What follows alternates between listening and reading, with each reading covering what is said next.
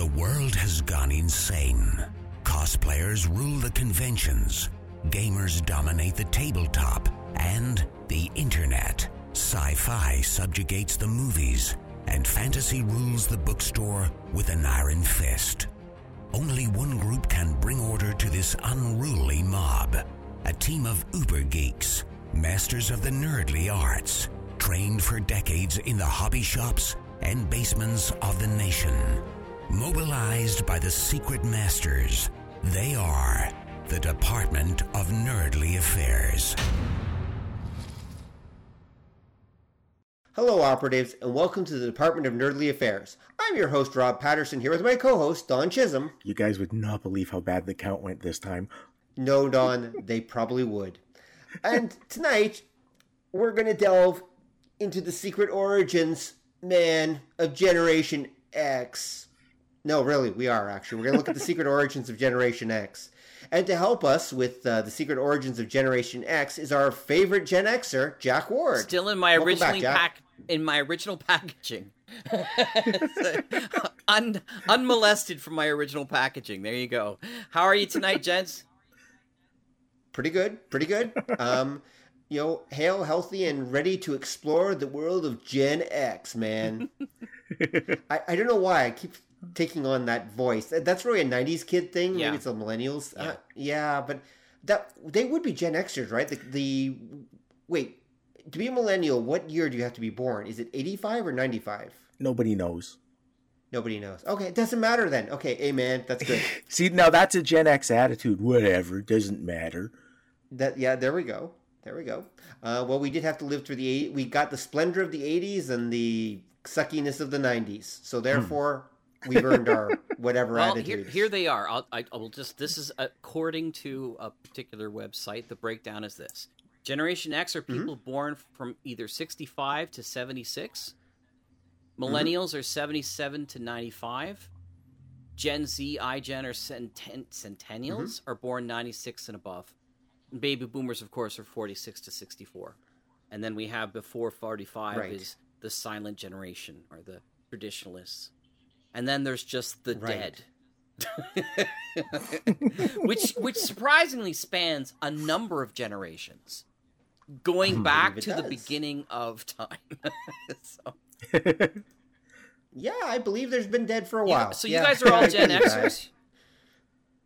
Technically. We're all Gen Xers. I was born in 71. Okay. Don was born in 72, right? The end of 70. The end of 70. The end of 70, there we go. Okay. And Jack, when were you born? 66, my friend. The year of Star Trek. Wow. Yeah. I actually didn't... I always assumed you were about the same age we were. I didn't realize you were that much older. This is why I'm not into anime. Oh, it's literally true. There was very, very few anime shows available during that very peak time. It was like Battle of the Universe was about it. Battle of the Planets. There you go. Battle of Planets was about it. Kind of thing. So, and that wasn't until the end of the 70s. Yep. Yeah, actually, this is going to come back because there's kind of a catch, but we have to sort of build up to it, I think. Okay. Well, all right, then we better start on our journey back to the origins of Gen X, man. All right, so where do we start in our journey to wherever, man? I think the first thing to remember when you talk about like baby boomers and Gen X and millennials, all of those terms are a complete crock of shit. Yeah, okay. They're essentially marketing terms that people kind of throw around, trying to kind of isolate your audience so you can sell them their own youthful identity back. Because the idea of Generation X, it doesn't really come around until the 90s. That's when you sort of first start hearing the term. And it's basically the grunge kids is what they were referring to. Mm-hmm. And again, it was strictly a marketing thing. Now, I think we can kind of use it for sake of what'll actually be a more broad discussion. But we sort of need somewhere to start. Because I think back, there was a book called Generation X, which I can't recommend enough. Came out in the early 90s. And one of the things they talked about, it was a critique of Generation X. And it's a comedy book, has comic strips by Evan Dorkin in it. So one of the things that they talked about was that one of the defining characteristics of Generation X was that they were essentially the media generation. Mm-hmm. That they grew up with like their entertainment more than, say, life. Mm-hmm. And that was where you had like our parents, the baby boomers, were known for like the 60s and protesting and burning bras and not going to war and stuff like that. Mm-hmm. Whereas our generation is kind of the first generation of slacktivists. Yeah, well, that whole slacktivism came from a particular podcaster that I've lost his name now. He actually coined the term way back, and he is one of those. But you got to go back that the original term that became popularized came from a book by a Canadian, Douglas Copeland. He wrote the book Generation X: Tales for an Accelerated Culture in '91.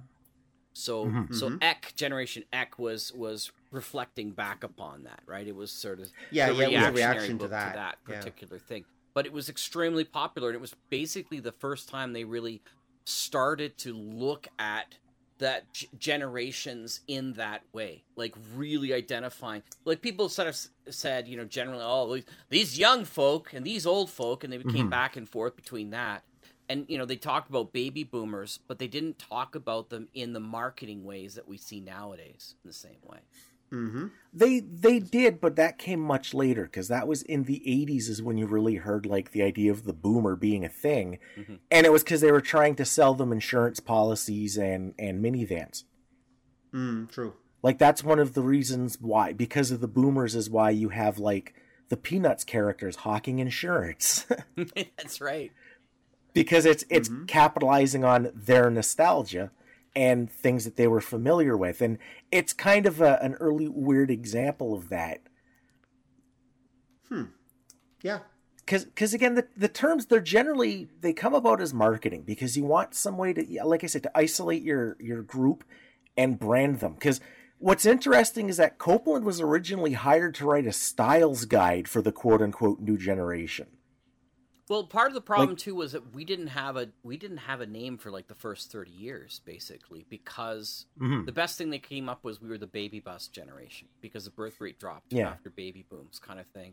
So so in typical Slack division, it took us 30 years to figure out. Oh yeah, we're like generation like X, man. Let's just go with X. Yeah. Because we had just declining fertility rates occurred between 64 and 78, they were saying, for that reason, too. So there you go. Sorry to interrupt, Don. There you go. Oh, no, that's all like kind of part of it. Again, it's the, and this is where I think the idea of like what a millennial is difficult to pin down. Because again, it's a relatively new term.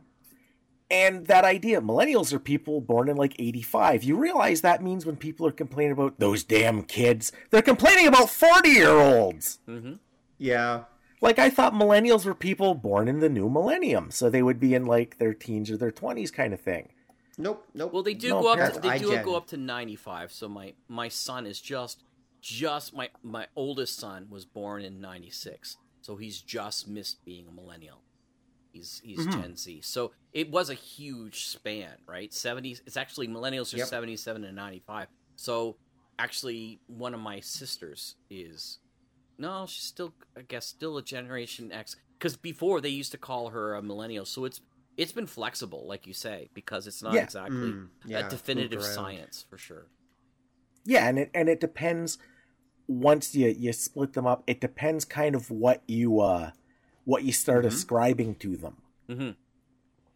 Because that was a thing in the 90s. You got Generation X because they discovered things you could sell to the young people. Yeah. You could sell them grunge music and flannel and stuff. And that became the I guess the package that became Generation X.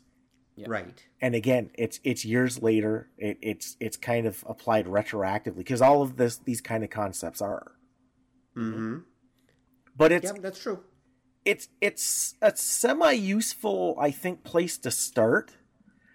Because going back, I do think, like, say, our generation is kind of the first really sort of like media saturated to the point that you could live more of your life, I guess the term isn't vicariously, but virtually, than you had to for real. Right.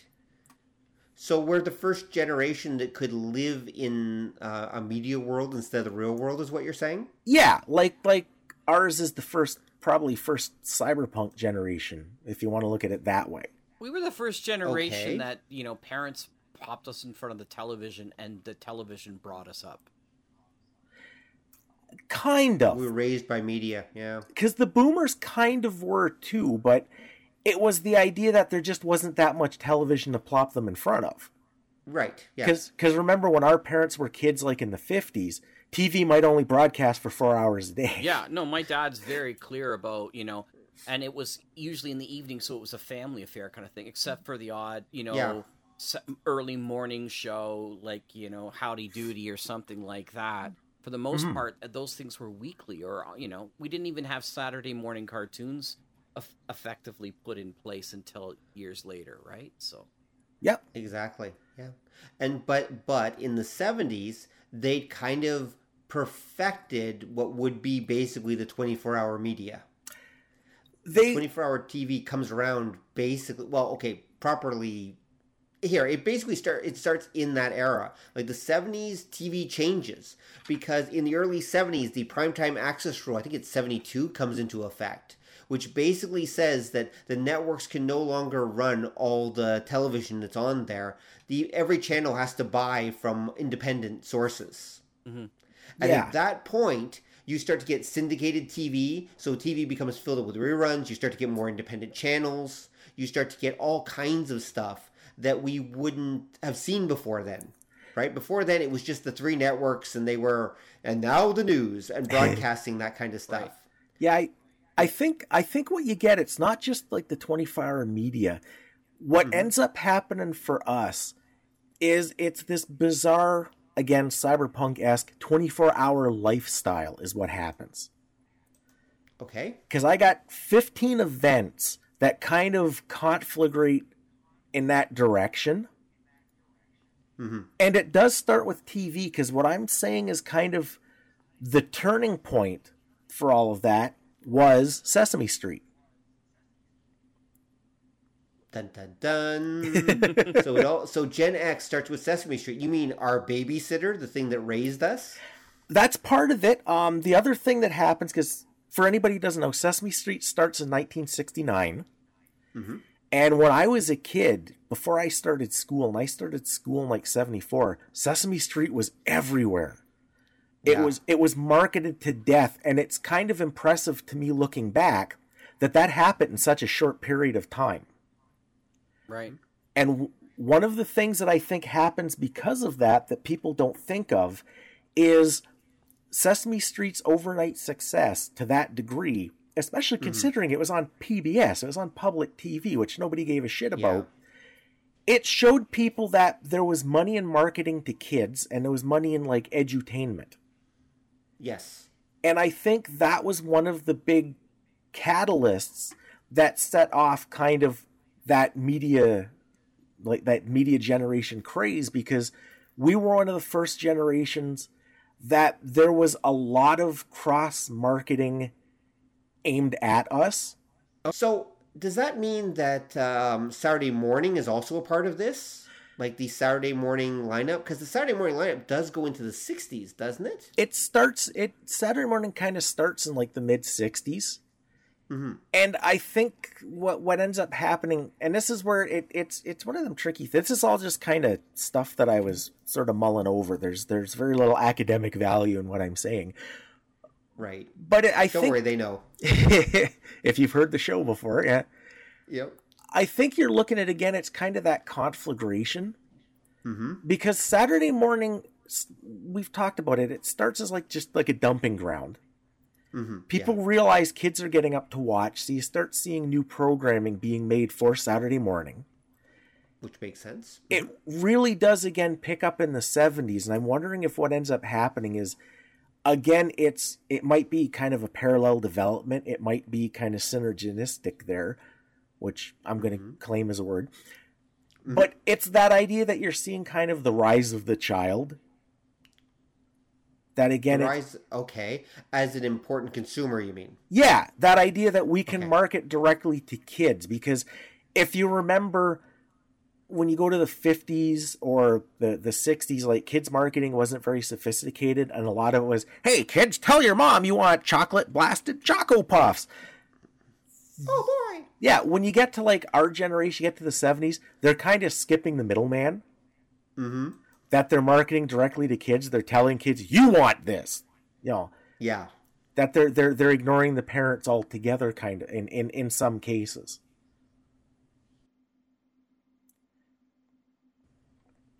And like I say, I think that's what it is. I think it's Sesame Street to me is the most blatant example, just because I remember it being everywhere. I'm amazed how much it came up. And then I remember when we were kids, there were so many ripoffs in so many media. Yes. Well, okay. What do you mean ripoffs in what way? Can you give examples? Well, for example, Sesame Street, they did a magazine. It was a monthly magazine that tied in, had the same characters and that. That was followed by an Electric Company magazine, which was another children's television workshop show that came out for slightly older kids. For slightly older than that, they did 3-2-1 Contact that had a magazine. There were like a metric shit ton of kids like magazines like that, semi-educational, semi-entertainment that came out. You had like Dynamite, I think one was called Bananas. You had Owl magazine. You had Cricket. Oh yeah, I remember all that. But that was an age of magazines, right? That was the last great age of magazines, effectively. When people were reading magazines and cared about them because we didn't have the internet yet. It was, and what we were finding happened after the success of Sesame Street is they were basically doing glossies directly for the kids. Yes. Like kids magazines beforehand were they weren't entirely different, but they didn't typically tie in with some other big marketing campaign. Mm-hmm. Like if you remember Cricket was very old fashioned. That was what like kids magazines from like the 40s, the 50s, the 60s were more like. I remember Cricket, yeah. But after Sesame Street, a lot of them were glossy. They had like the big picture spreads, bright colors. They would come up with characters. Mm-hmm. Other than highlights had like Goofus and Gallant and that. But these other ones would do characters, and they would market those characters. So like you wouldn't get a Goofus and Gallant t-shirt back in the day. But I could get a Dr. Zed t-shirt from like Owl Magazine, and I could buy like... I don't know who Goofus and Gallant are. Who are they? And you're the old one. Wow.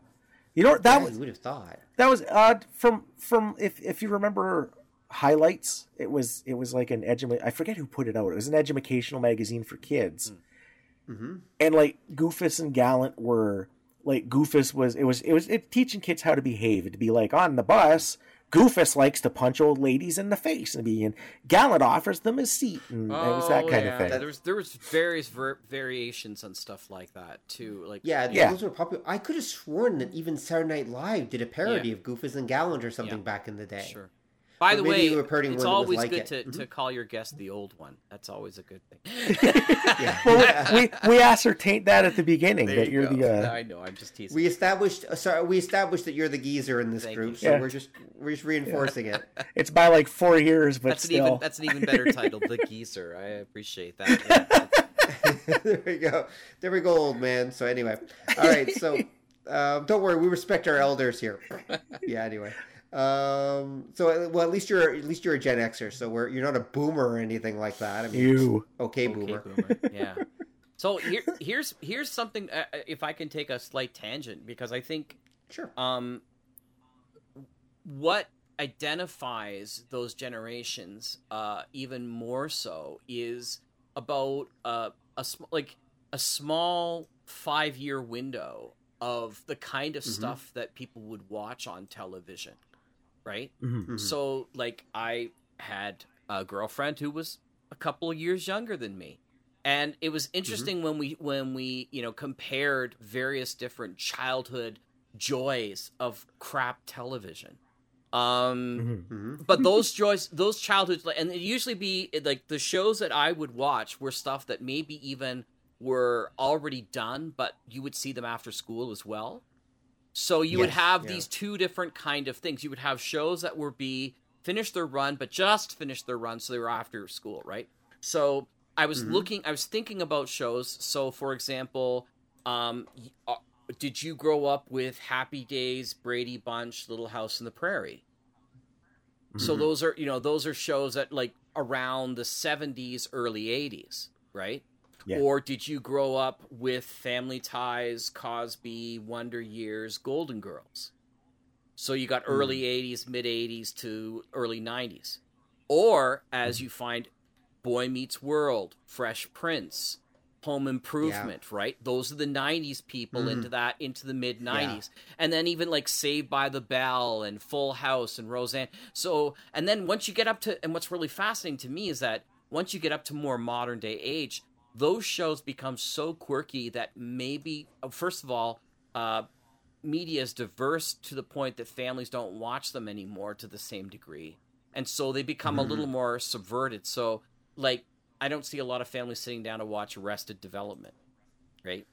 And now, even if you're watching Modern Family, you got to be a bit more liberal of a Modern Family because, while, LGBT is much more universal, there are still, I'm sure, families that wouldn't want to watch that because they're far more conservative and they would not want little kids thinking about all, the various different sexual jokes that would come in from that kind of stuff, right?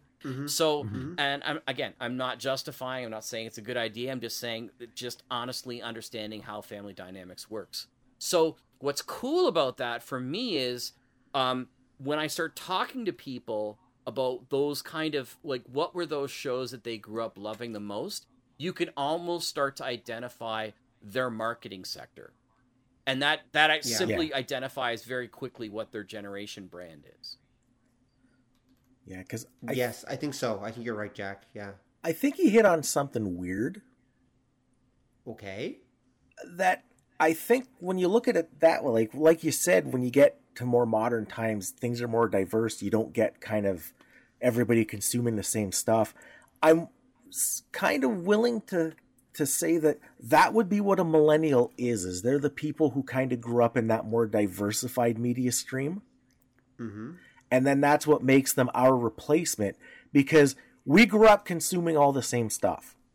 Right. Like, I absolutely hated the Cosby Show and like its 100,000 like clones, but I knew what they were. I saw them. I had no choice. Whereas nowadays you can ask people... yeah, when there's only 3 channels. Yeah, and nowadays, like, you can ask people, what'd you think of BoJack Horseman? Who? And because there's you get that more distance. You don't get that kind of shared experience. And millennials are born from 77 to 95, so one could make the easy argument that the internet is pretty pervasive in their lives. Right? Yeah. For the most part, unless you're on the very early edge of it, for the most part of it, you probably didn't have a life without the internet in one way or another. Yeah, that's why to me a millennial is somebody born at the millennium. Right. And that's why I think you're absolutely right about that. And by my definition, because I don't like to break into like all the super specific groups because that's playing marketing's game. But I think you're right, and I think that's because the internet is what leads to the diversification. That actually comes up in a couple of examples. Okay. But well, let's move on. Okay, so yeah, sorry, Don. Oh no, I was going to say. So I think that would be. I think we now have a working definition of millennial. It's somebody who grew up. We grew up corralled by media. Millennials grow up in open range, like free range media. Kind of, yeah. Yeah, we were much more siloed media. We're much more limited. We were still the last generation, basically, that grew up with network media, where the media was still... Although, again, a little tricky there, because there were independent stations during our time, which didn't exist, for example, the generation before us. They weren't... But we were in a transitional period. Yeah, I think, like I say, for us, it was more corralled, because... if you want to get to the next thing on my list, let's do it. The next event kind of inadvertently starts that kind of thing, because I would say the next big kind of telling event for Generation X would be Jaws. Okay. Yes. Yep. Because that makes the summer blockbuster, and then once the summer blockbuster becomes a thing, that's where that corralling starts, because every summer everybody would go to see the big blockbusters. Yes, yeah. Yeah, that's when it started. It starts with Jaws. Although there is some argument that it starts with Star Wars, but either way, they're only a year apart, so it doesn't really matter. Actually, and Star Close Wars is Encounters something is different. up there too, but Close Encounters came at the same year as Star Wars, right? So it was 77, I think. So, and yeah. Jaws was And 75. So yeah. Yeah. Jaws is it's generally considered the first summer, because summer used to be the dumping ground for the crappy movies. Yes, because they figured everyone was going on vacation and no one would watch movies. Yeah. Just like they assumed summer is the time no one watched TV. Right. Yeah. For the longest time too.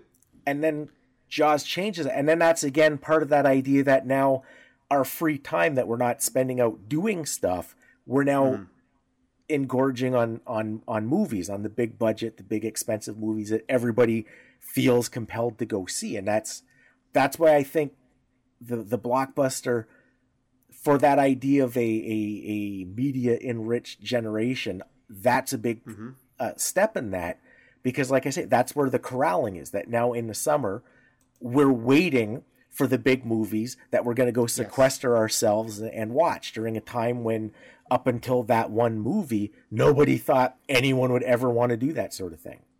Right, yeah. That's true. You showed movies in the fall and in the spring when people would actually go to see movies, not in the summer. Because we all know kids are going to be out playing in the forests and the fields and everything. They don't care about those movie things in the summer, except maybe during the summer nights. Yep. Summer nights. It's really, though, interesting because it is a transitional time, because I think I remember in those 80s times was when they were playing with the summer replacement show format, right? So we started having these transitional stuff that would play with, how much content can we really get out of people for that reason? Because some people never would go on holiday and the whole bit. And I was just thinking when you were talking about independent stations, because we all grew up with the hilarious House of Frightenstein. And I was thinking, just when I thought about that, I thought, you know what? That probably would have made its own YouTube channel if it did it today. It wouldn't be on some network station, somebody's house or whatever. They wouldn't have bothered giving them any funding for it, but somebody would have, put together enough funding and did it as a YouTube channel. Yeah. It was almost that, so independent stations doing those kind of on the cheap shows were ways of identifying how could you not play with the big boys. Yeah. Yes. Actually, a good example of that is there was a Weird Al Yankovic movie called UHF. Yeah. Yep. Yeah, and that's kind of about that. Yep. And about the independent broadcasters. I won't call them pirate, but they're the indie broadcasters who are just slapping together what they can, or sometimes those cable access in some places too. Yeah. Which we still have here in London. We still have a cable access channel that you can only get, and it's just basically local. They even have their own news show and everything, and it's. But they're not like it's okay. They're not like Mystery Science Theater. They're not set up like for many years, and we talked about this in another episode. You would have like a horror host and horror stories and stuff like that. They tend to be little interview shows or slight news pieces and stuff like that. Yeah. Those kind of creative elements are pretty much no longer there anymore. They've moved off to the internet in one way or another. Yeah. Yep, that's true. I remember there was a time back in like the 80s and 90s. They did stuff like that. They even had their own music video show at one point back when music videos were king. And they did try those things. But again, there was less. I'm talking about time pre-internet or early internet when they didn't have a lot of competition. They had much higher viewership. Right. So, yeah. But I agree with you, Don. I agree that Jaws actually has a massive thing. You're forgetting one minor detail, though, that goes along with that. It's not just that they discovered they can market movies in the summer. The thing that Star Wars introduces is that movie merchandise also makes a shit ton of money. Yeah. Okay, and that's what I think is Star Wars. Jaws didn't merchandise as much, but Star Wars is the merchandise king. It's the thing that injects the real money into things. That the movie is almost a trailer for the merchandise. Yep. And it's again that idea that when Jaws became the first summer blockbuster, they didn't know what to do with it. Star Wars is where they figure out what to do with it. And again, you're absolutely right.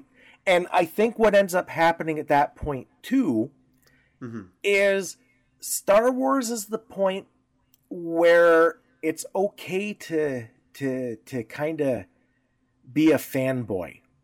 Mm-hmm. Like you had the hardcore Trek fans, Right. in like the late 60s, early 70s, before the show got syndicated. Right.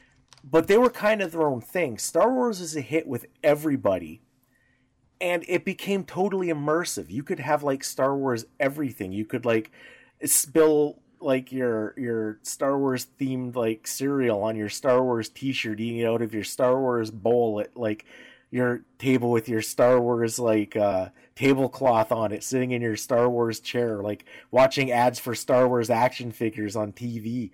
And Mm-hmm. Yeah. it was the beginning of that I think I'll say it. It was kind of the beginning of the hardcore fandom that you would see develop later on. I would challenge that, though. Yes. I would challenge that. So I think I thought you might. I think Star Wars is the beginning of the marketing machine, but I don't think the fandom aspect comes in, because you don't see Star Wars convention, not for years, maybe not even Right. so much today, right? So it's a mass appeal, but it's that Star Trek, which by the way had a larger mass appeal earlier on, of course. Of course.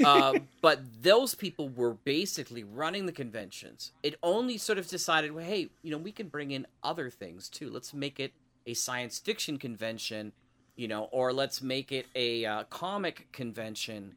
But it was Star Trek that was starting all of those conventional things, which is really, again, I would argue, where the fandom comes. Because as a kid, you could have Star Wars toys and not be like what we would now say like a fan, right? Mm-hmm. Where, you enjoyed it, you would play it and stuff like that, but you wouldn't know, which color lightsaber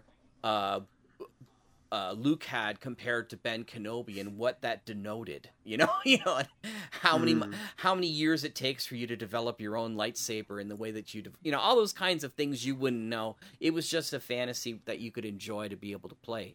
Star Wars took a lot longer to really develop the crazy fandom, and I think it's because the blockbuster movie doesn't itself easily translate into fandom the same way at early on. It does now more so, but earlier on as like a regular series would. Yeah, I think you're right, but I would frame it off differently. Mm-hmm. Because I think when you had like the earliest like hardcore Trekkies, there was kind of a thing started in like the 50s, in the 60s, the Star Trek fandom comes out of this. The fans were different. They were kind of, because again, a lot of them were maybe a little older. They weren't kids. They would be like 20s, early teens, maybe even their 30s kind of thing. Because this ties in with another point on my list, actually. But the fandom for like old school Star Trek, because they're the ones that started the conventions and that, they were kind of more focused. They were kind of more intellectual is probably the only word I can come up with. It's not exactly the correct one. Mm-hmm. But there was, you saw from that angle in those days a bit of a sophistication about it. They were nerds. Let's just call it what they were. They were straight out nerds, right? So they were, but they weren't exactly the kind of nerd that when you get to the 80s people thought of. No, they were the Poindexter nerds.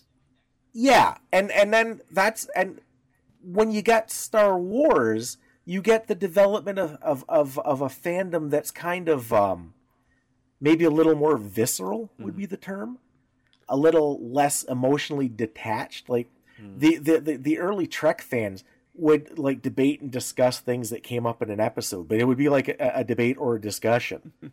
In the Corbomite maneuver, when you moved on your left side and hit the third button from the blue, why did you change that during the Romulan engagement? Like it's like, well, then and then that's where you get the very famous Saturday Night Live Shatner's "Get a Life," move out of your parents' basement, kiss a girl, go date somebody, right, kind of thing. Yep. But that comes later in Star Wars with somebody like the Star Wars kid. Right, that's exactly right, and that actually comes later in Star Trek, because fandom at the time, like especially, why don't you kiss a girl? Well, I believe more than half the hardcore fans, by a slight percentage, were female back then. Mm-hmm. And most of the people that were writing like the earliest like Star Trek fan fiction were the they female were all fans. women for the most part, yeah. It's Sandra that idea that is famous for starting that up. Yeah. Yeah, and it's that idea that it's after you get the Star Wars kids that you start getting that kind of thing, Mm-hmm. because it's that idea that your entertainment starts becoming more immersive. Mm-hmm. And it's part of, I think, that corralling. And then that's one of the things that becomes like a Generation X trope, for lack of a better term, Right. that they're the ones that they've lived their life virtually through like movies and books, and they don't do things. I think the hardcore fandom that you see coming out of Star Wars, and when Star Trek comes back in like the mid to late 70s, that you kind of start seeing infiltrating the Star Trek fandom. Mm-hmm. Mm-hmm. It's more of that immersive, more hardcore escapist, less intellectual kind of take on things. You know where I saw the very first, what we would call like fandom raise its head in Star Wars? Mm-hmm. Wookiee Life Day. Oh God! Right? Because dear. everybody who enjoyed the movies suddenly decided, this is crap. This is not what Star Wars is, right? So then suddenly they say, well, then what is Star Wars? And then that became the big conversation of what became Star Wars. Because until then, it was very limited as to the amount of shows. When you had this sort of alternate kind of look at what the Star Wars universe was, that suddenly made people's heads explode. Yeah, and that sort of comes up later. That's kind of more around like the Empire sort of thing. Mm-hmm. Because, like you say, you do have a little more material coming out, and people are starting to get picky, and the hardcore fans are starting to break into little armed camps. Mm-hmm. Mm-hmm. And again, it's because it's that more immersive. Your fandom starts meaning more to you than it would have. Like back in the day, it would be, I'm a lawyer, but I enjoy reading science fiction novels. Now it's like, I'm a sci-fi fan, and I know more about it than you, and you're just a poser. Mm-hmm. And I'm also a lawyer. Maybe. That's my Clark Kent job, though. Yeah, exactly. Because there's another kind of, like, the way I noticed that sort of thing happen actually comes from another one of the points on my list, watching the change up in fandom for that. Okay, which was? And that's another major event, I think, is Dungeons & Dragons. I suspected you were going to say that. All right, so... now D&D, is it the D&D itself, or is it a certain edition of D&D that really changes things? Like, because D&D is around for a little bit before it becomes actually super popular. Yeah. Yay, mazes and monsters. There we go. Thank you, Tom Hanks. Tom Hanks is our spiritual mentor for making Dungeons and Dragons popular for all the wrong reasons. Exactly. Yep. Exactly. And it's evil and satanic. Awesome. That's right. And that was where I noticed the first change in the fandom, because like we said before, I started playing a few years before that. Mm-hmm. And again, the people who played, it was typically like a college crowd, an educated crowd, a well-read crowd. They tend to be a little more like intellectually detached. Mm-hmm. And then when we found out it was evil and satanic, that's when like all like the 14-year-olds and that got into it, and the people getting into it specifically to piss off mom and dad. And that was where I noticed you would get these players that, again, tying in with what happens with your Star Trek and your Star Wars fans, that the fandom, the gaming, it became more immersive. It became a bigger part of your personality than it had been just prior. Mm-hmm. Yeah. Being a gamer was a big deal. And it was, and part of it too is because you could still like get beaten up for it back then. So there was like a safety in numbers, we the brave outcast kind of feeling to it. But it's kind of weird though, 'cause at the same time though, everybody's brother and sister had basically played D&D because again, it becomes super popular for a little while there. Yep. So there was a weird phase where everyone, even the bullies, had actually, or the jocks, had played D&D.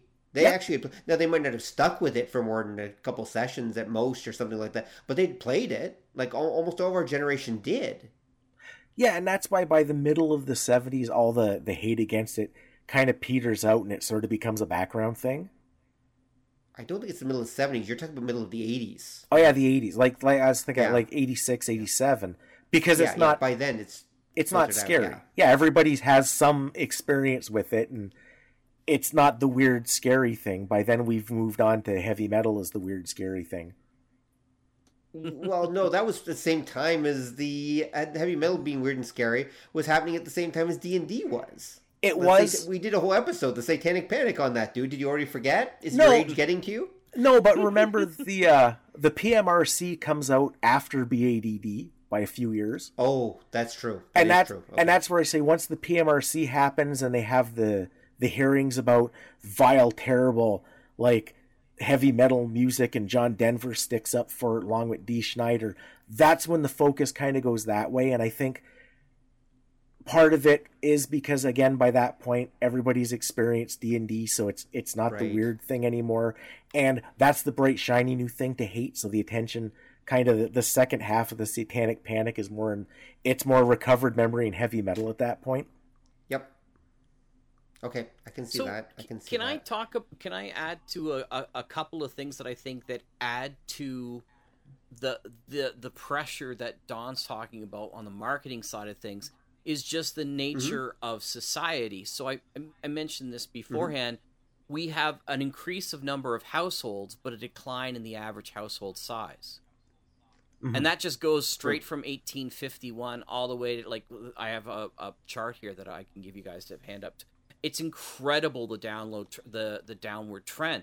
And so the average number of people in the household are less, which means, like when my grandmother was quite young in like the early 1900s, she had like 7 people in the family.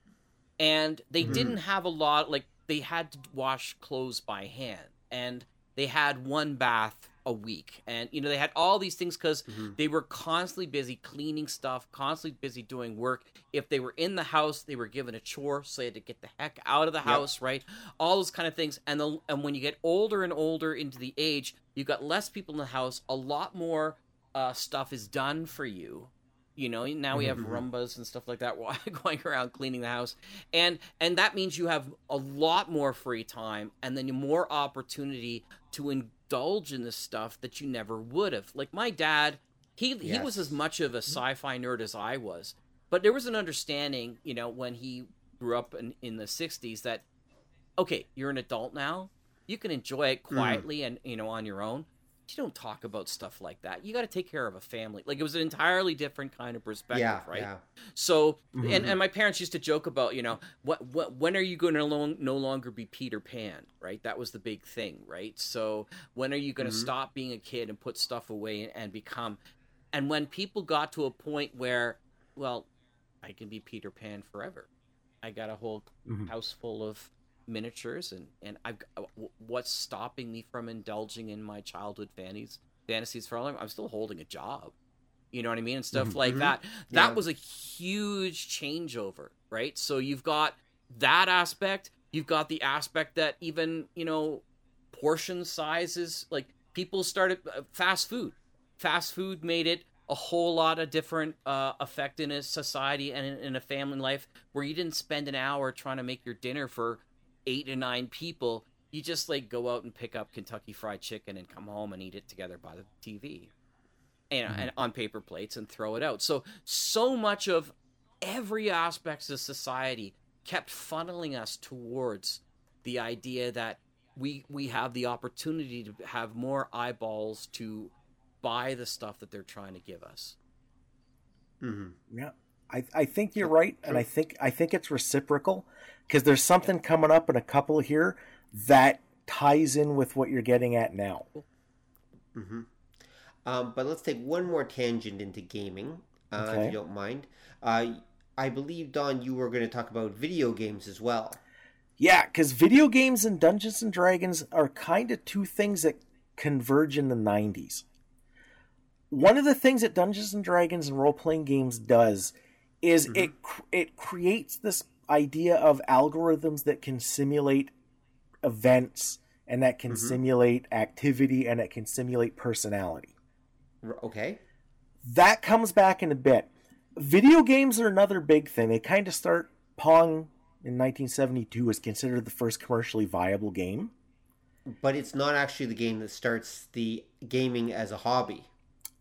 The game that starts gaming as a hobby is, anyone know? Oh, No one. Okay. Anyway, Space Invaders. Yeah, that's Space Invaders is the game that basically in 1978, the year after Star Wars, and there's not much doubt it was riding a little bit of that sci-fi Star Wars boom. It comes out in Japan in 78. Let's see, quick notes. They had installed over 100,000 machines and made 600 million in Japan alone. By 1980, it had 300,000 Space Invaders machines in Japan and 60,000 in the United States. And basically, it made about $1 billion, just like in 1980. Okay, it was the game on every level. It was the first game that actually had like high achieving for the player's score. First game that actually had the other guy shooting back at you. Was the first game to have multiple lives. Okay, so that whole idea that comes from Space Invaders. It also interesting enough, the first game with continuous background music. Oh wow! Interesting. Video games did not have that before Space Invaders. And finally, most importantly, Space Invaders was the very first game to have a tournament. So basically, the first esports tournament that had 10,000 players and established gaming as a mainstream hobby was a Space Invaders tournament. Wow. It happened in 1980, and it was won by Rebecca Heinemann. Oh wow! And so, yeah, there we go. Yeah. And so it was and this is the thing that actually transformed video games into popular culture. And started the whole great video game craze. And also, one more thing. So the creators of the Atari 2600 saw it being so popular in Japan. They rushed over, they grabbed it, and they got the 2600 for the Atari video game computer system. They got it for the 2600 for America, and that was the thing that let the 2600 become a standard in everyone's home too. Because it was the killer app that everyone wanted to play. Yeah. So Space Invaders was literally the game that basically made video games popular culture. Honestly, it was I remember playing Atari with my buddy. It was his system, and I remember we played Space Invaders. He had like 8 or 9 different games, but it was Space Invaders we played more than anything else. Yep. Cool. Yep. Because you had... Sorry, go. Oh, I was going to say, you had similar games to early video games before. Because you had a few. There's like Gunfight being one of the more common ones. But Well, there were tons because you had the old electromechanical games they used to call them. Oh yeah. I had a couple of those. I had a Battlestar Galactica one. I mean, there was or it wasn't Battlestar Galactica, but it was like Battlestar Galactica. But there was also things like Merlin. You remember Merlin? Well, those are different. Those are electronic. Yeah, okay. I'm talking like at arcades and stuff. They had the electromechanical ones that they sort of played like video games did, but not quite because, again, you had to actually have, like, I'm remembering, there was one, it was Bally, I think, put it out, was called Space Invaders. And you had a gun, and in the back of this machine was a little, like, silhouette of a city, and little alien guys would pop up, and a saucer would go by, and you'd shoot. I remember that. I remember that game. Yeah. Sounds familiar. Louder than hell, and you'd shoot. Yeah. Sorry. Go ahead. Oh, and it would light up the track, that your shot went down to see if you hit the alien and stuff. Like there were ones like that, and that's what video games came from. Because the earliest games, like you're talking about, was it Seawolf? And Shootout that kind of split the diff, and then you had Pong was your first actual fully like electronic video kind of game. Wasn't there like a Deadwood game too? There was like one that was like Oh, there was a couple. Yeah, there was a couple of those kind of things where you were shooting, bad guys like moving across the screen kind of thing. Yeah. Yeah, my favorite my favorite old video game was 1976's Death Race. There was a Death Race game from 76? Yeah, you'd drive. If you remember the really old school video games that had the big steering wheel and the shifter on them, It was that, but on the track, little guys would come up, and if you hit them, they'd scream, and you hear a little ding, ding, ding, ding, ding, ding, ding, ding, ding, ding, ding, and they turn into a tombstone, and now they're an obstacle. Oh yeah, Really? I remember Yeah. that too. Yeah, That game got it got banned in a hurry. Yeah. But what ends up happening, like you're right, Space Invaders takes off, and what it does is the video game thing taking off puts this idea of computers in people's heads, and it makes them not quite as scary, and it makes them appealing to normal people. Yeah. And that's kind of one of the things that video games does. Is it sort of Space Invaders sets off a whole big electronic revolution. And that has effects on other stuff because, again, it becomes more immersive. Like the video games are they're light and sound and that. The video game thing leads, like you've mentioned, the old Atari. That leads to another point on my list would be the home computer. Right. Yep. Home computers take off mostly because people just want to play games on the damn things. Yeah. Well, or as I tell my students, the reason home computing took off is because we're basically the way we convinced our parents to buy us video game machines. We said, "Oh, I can do my homework on it."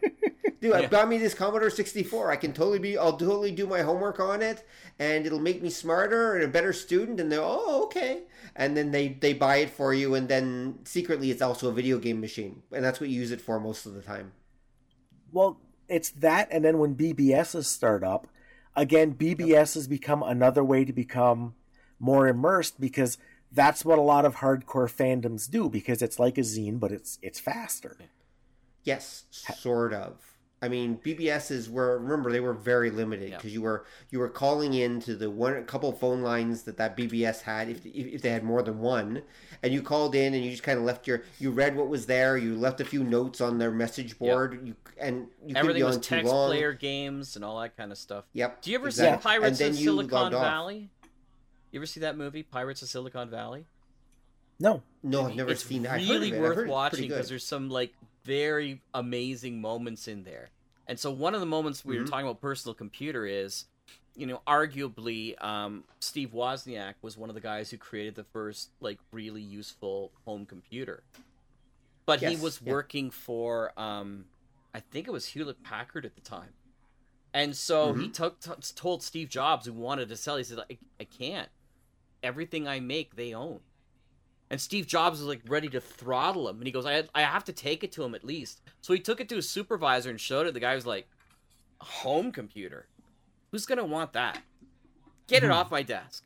It was one of the most, amazing moments in time because Hewlett Packard could have been Microsoft or Apple, if they had just thought ahead.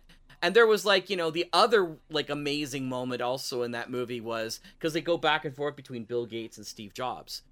And so Bill Gates makes an arrangement to make software for IBM. And he buys the software DOS from another guy who created it. Yeah. And so he didn't even have the software at the time. He made the deal with IBM saying he'd make it. But he says, but we're going to own the software. And the guys in the IBM are like, all the money's in the hardware anyway. And I was like, there's another perfect moment. They completely misunderstood that the hardware doesn't mean anything. The software was king, right? And that's what made him so much money. Like I said, it's really worth a watch, those movies for that reason. Or that movie. Right, okay, yeah. Pirates of Silicon Valley. Okay, yeah, sure. I'll put the trailer in the show notes. Okay, so, definitely true. And so, I guess my point is that we wanted to play video games, but in its own way, it did allow for the home computing revolution. There's no question on that. Or made it an easier sell in the home, especially to our parents' generation.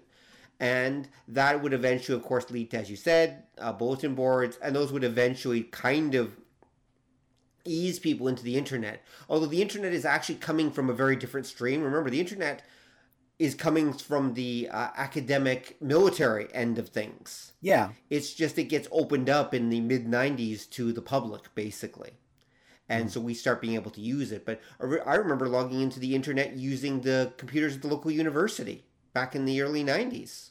And that's the only way you could get on it. Wasn't like Yeah. Canada Relay started off as that or something like that? There was like a particular, it's like called Canada Relay or something like that, which was basically That wasn't the one I used. It was I one I used was something else. But yeah, but ones like that. I mean, you could get on using CompuServe and that after a while once they realized there was kind of a use for it. CompuServe. But CompuServe, America Online, those things. But anyway, but that would eventually lead to the internet as we know it. Yeah, and But it would take a while.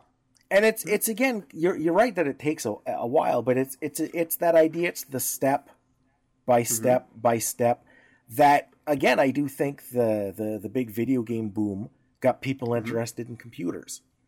Right. And then, because if you remember the early home computers, even if you're just playing games on them, you had to understand how they worked, because you didn't just stick the thing in. You had to like pick your drive and you had to set it up. And I remember the earliest ones, oh my God, you'd have to like type in 15 different lines of code just to get it to find your like fucking like disk reader on it. Mm-hmm. And but again, what you're seeing is that it's that familiarity. Yes. Yep.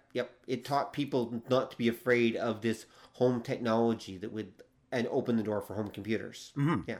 And it made them seem once worthwhile. people had computers. Sorry, go. Oh, I was gonna say, and it made it seem worthwhile. Yes, exactly. Yeah. Like you said, worthwhile to know. I can do my homework on it. You're not doing your homework on a Coleco Atom. You're just not. Don't kid yourself. Yeah, but you could convince your parents because they didn't know any better. Yep. Yeah. I bought my own So VIC-20. that was a nice thing. It was one of my biggest purchases I ever made. Really? Yeah, it was like $320, and then the next year it was $50. I was so disappointed. See, I bet you were. Yep. But I did end up getting a 16K adapter. Woo! That made that memory. That memory just sang with 16K. Let me tell you. now, Well, at the time it did actually. see, I remember that because around that same time, one of my first like big purchases with my own money was I bought my own computer too. But mine was Which one? I had a Timex Sinclair 1000. That's what I was waiting for. And yeah. mine was the kit, because you could get the one you had to put together yourself for like half as much as a really assembled one. So I got like the kit. Right. Yeah. I think it was And like here I think it thought was you were like going to have a 60 bucks. TRS-80 or something. No, a little while later I did have a PC3, which yeah. was one of the first pocket computers. Right. Actually, I didn't have the Trash 80. Sorry, TRS Yep, 80. that's what it was called. It was I called the had Trash 80, the, yeah. I had the TRS. I had the Coco, which was the TRS color computer. Oh, wow. Oh, okay. Which it was their attempt to actually make a Commodore 64. Basically, it was their alternate version of it. So it was like the C64, except it had fewer stuff for it. So I basically had to like subscribe to magazines and then type in my own code for my own games. I literally had to literally line by line code for my own games. Yep. And then record. And then once it was in, I could record it onto an audio cassette. Yep. As audio, which I would then have to play it back to the computer when I want to reload it onto the computer. Yeah, I had an audio cassette with my VIC-20 as well. VIC-20. Yeah, you would, yeah. Wow. Yep. Yeah. It's just...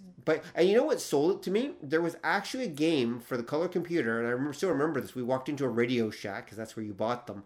And they actually had a game that was two dinosaurs fighting each other. And to my young, giant monster obsessed mind, it's like dinosaurs fighting. Oh, must have this. And so that's why we ended up getting one. I convinced my parents to get me one instead of bothering with a VIC-20 or eventually a C64 because it had a game where dinosaurs fought. And that was awesome. Nice. And just giant kind of blocky pseudo-Tyrannosaurus Rexes, one blue, one red, and they like attacked each other. Wow. And that was the game. That was the whole game, literally. No, I'm not kidding. That was the whole game. And but dinosaurs fighting. Cool. This is the time, by the way. There's a great little documentary called Star Suckers, if you ever get to watch it, and it is on YouTube in 2 parts. It's a British documentary, and they talk about marketing and the changes in marketing. And I was really fascinating because they show like this 1950s black and white video where they're asking kids like, what do you want to be when you grow up? And the kid says, I want to be a mailman. And I show that to my kids and they start laughing out loud because in our obsessed culture that we've developed all the way through, their ideas, you know, of growing up is like if they want to say what they're going to be out loud is they're going to be rich or they're going to be a rapper or something like that. But they don't think of like something like as like just steadfast like this. But this is what they wanted in the 50s. They wanted a good job in their community, right? And so later on in the show, they show a woman who was one of the first people who was hired by a marketing company as a psychologist, coming up with ways in commercials to teach kids how to be able to nag their parents to buy stuff. So it was all about, you know, getting the kid to be able to nag enough because the parent would give in. So the parents had the money, but the kids had the power, the nagging power. This is back in the 80s, right? So that's where they were, you know, so that's where suddenly they knew that they could, this is like an untapped mine. And you could see, I think there was like a 2-year spread where, you know, kids marketing all across North America was like $20 million and it went over $1 billion like the next year kind of thing. So that's insane. Yep. But I believe it. I totally believe that that's what happened. No, that's crazy. Yeah. Once they figured out how to use kids as their weapons, they won. Yeah. Well, that ties into another thing on my list. Mm-hmm. And that was another one of the big events was the half-hour toy ads. Right. Yep. And that ties into it ties in with what Jack is saying because I know there was a lot of research done into that idea of marketing through the kids to get them to nag the parents. That came about because this idea that I could now do a TV show based on like a toy line. Mm-hmm. Yeah. Well, or vice versa. You create a TV show and the toy line follows. It goes both ways. Right. Yeah, by the time you got to a certain point, they started doing them together a lot. Mm-hmm. Like it really, the first one that did this was He-Man. Yeah. Do you think it was He-Man was first? He-Man was first. The G.I. Joe is the one that perfected it. Oh, okay. G.I. Joe they did the ads, the animated ads for the comic.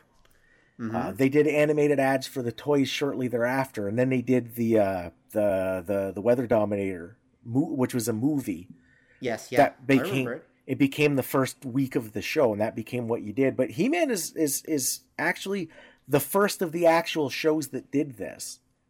Mm-hmm. But the Marvel Sunbow thing, I think, absolutely perfected it because it was that idea of working like you'd work both together. Right. Yeah. And by the time you got to a certain point, you really couldn't do an animated show unless you already had a toy line lined up for it. Well, because there was so much cost involved. Yeah. You know and what that show, was how you were going to mitigate your cost. You know what show it really hit me hard in the face that I went, oh my God, this is what they're doing. And it had to be for me because I was so brought up in 80s cartoons that it was just ubiquitous, right? They were selling the commercials or the marketing stuff in between the commercials. They were marketing all the toys there.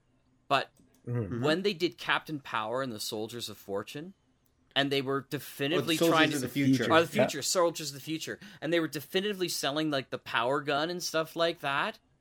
And they were like really leaning hard into that, and that was J. Michael Straczynski, by the way. Yes, it was. I thought, whoa, they're really trying to sell people on this stuff. It's not about the show; it's about what they can sell in this thing. So that's the first time it really struck a chord. So yeah, because I'm gonna say that I see this as kind of a mixed curse, mixed blessing. Mm-hmm. Because as a kid, I enjoyed all of this stuff. Yeah, and too. The kind of good part was because you had the toy company kicking in for part of it. You did see some advancements in animation quality during that time.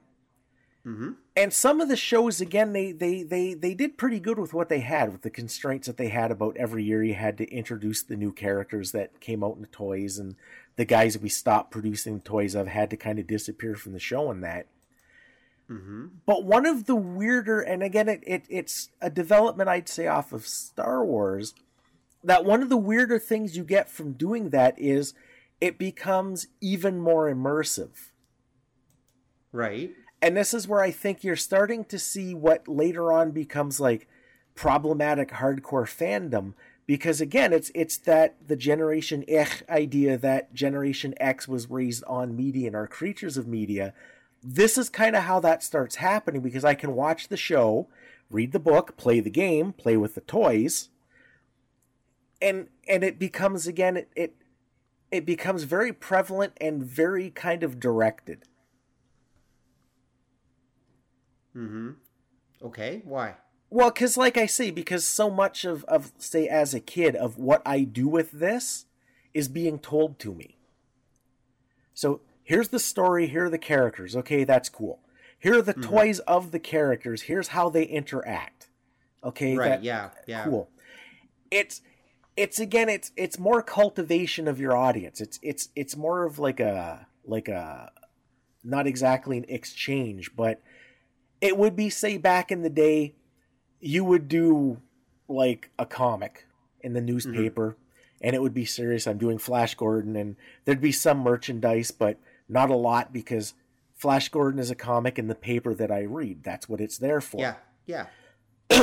You'd have like a book. You'd do like the Tarzan novels, and I would read them. And then it got to the point you'd do movies, and the movies would beget the TV show when TV became a thing. And it'd be like, okay, that's something. But again, you still didn't have a lot of like you didn't have like Tarzan toys and like official Tarzan loincloths so much kind of thing, because again, this is a story. It's a movie and a book but when you get into like this era, it's, like I said, it's very much more directed. Here's the characters. Here's how you're supposed to play with them.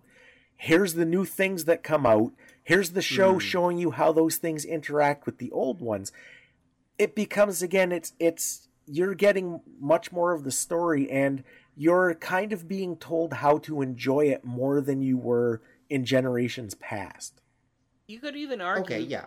I mean, you could even argue that there's less creativity going on in that respect. Because, yeah, like, I remember when I was in Halloween and I wanted to be Batman, I had to come up with my own costume.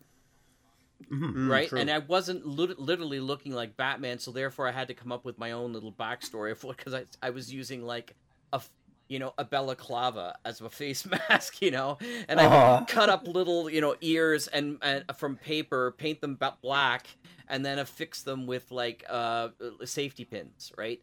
And then I have to use a towel, right, to be like a cape, and all these, and I had to make my own stuff. So there was a lot of that going on, and you could almost argue, for the most part, now I'm sure there's no firm lines, but for the most part, the whole idea of fan fiction is created when this stuff can be marketed to you through toys and stuff like that, because then people are more ingrained in Don's idea of, well, this is what these stories would be like, and this is what these characters would be like, and you're not just free playing Buck Rogers. You have to follow a particular fashion, right? And then that, of course, that leads us further down the line of what Don was talking about, of the whole the fandom of, no, that's not the way it's supposed to be done, right? Because I've already been fed that way. I know exactly how Captain Marvel would really speak, right? So it's fascinating, interesting stuff. Because fan fiction was the response to there not being enough of the thing that you loved, right? Like that was why, like, with the Trekkies in the late 60s and the early 70s, kind of that's sort of the origin of fan fiction, was people writing more Star Trek, and it was because there just wasn't any more Star Trek, and people are like, there should be more Star Trek. Yeah. And then that's kind of the impulse that you see again, I think getting around this time of like the half-hour toy ads, and that they're realizing that the companies that own the different properties are realizing that there are cravings for this stuff, and we can satisfy them. We can satisfy the cravings you didn't even know you had, and that was why we'll put out a Care Bears video game, because you didn't know you needed one, and now you can immerse yourself, God help you, even more in that world by playing the game. Well, let people make as much Doctor Who as they want, because Doctor Who for 20 years didn't come back or something like that, right? Yeah. Yeah, true. And that was the problem that you started running into, especially in the 90s. It happened in Japan with the Garage Kit companies, that, say, Paramount would be perfectly cool with fans doing fan fiction and putting it out there up until they were going to do a new show, and then they brought the hammer down on all that because they didn't want to stifle that, that need, that craving for more. When they had their own new story coming out, they'd want to sublimate. But you would use the fan fiction and the fan works to kind of keep it percolating until you brought your next big thing out. Yeah, yeah. Because that was the 90s. There was a lot of fandom that really kind of felt pooped on because of things like that. All of a sudden, they were being told, no, you can't do that anymore. And they'd be like, well, we were putting out this like fanzine with our own stories for like 15 years. Yeah, well, we'll throw you in jail now if you do. And that's what happened. It was that, they got that hang of that. They realized how to focus that craving even more. Right. Huh. So this is this is like desperately depressing when you think about the stuff that everybody, the stuff that this entire podcast is about, the nerd stuff and everything has really only been stuff that they very carefully digest for you, set up for you, chew for you, and discard at their own desire, right? So the corporations own the entire thing.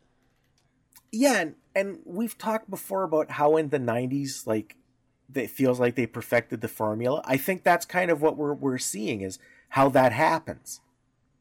That how over, like, the course of, like, 2 decades, almost 3 decades, they managed, like, they being the big companies that own the rights to a lot of this stuff, how they managed to kind of sway the public, the fandom and that, into mostly just consumers of it. That even to the point, like I say, I remember working in the comic shop in the 90s, that there were guys that would lose their shit about how horrible Batman comics were, but still not stop buying them. They were like junkies. You see that nowadays, with like your hardcore nerd rage, that it's that taken a little too far, that, oh my God, if like Superman's costume isn't exactly the way I think it's supposed to be, then you're like raping my childhood and you're the worst thing since Hitler, and oh my God, I hope you all go broke and die in a gutter kind of thing.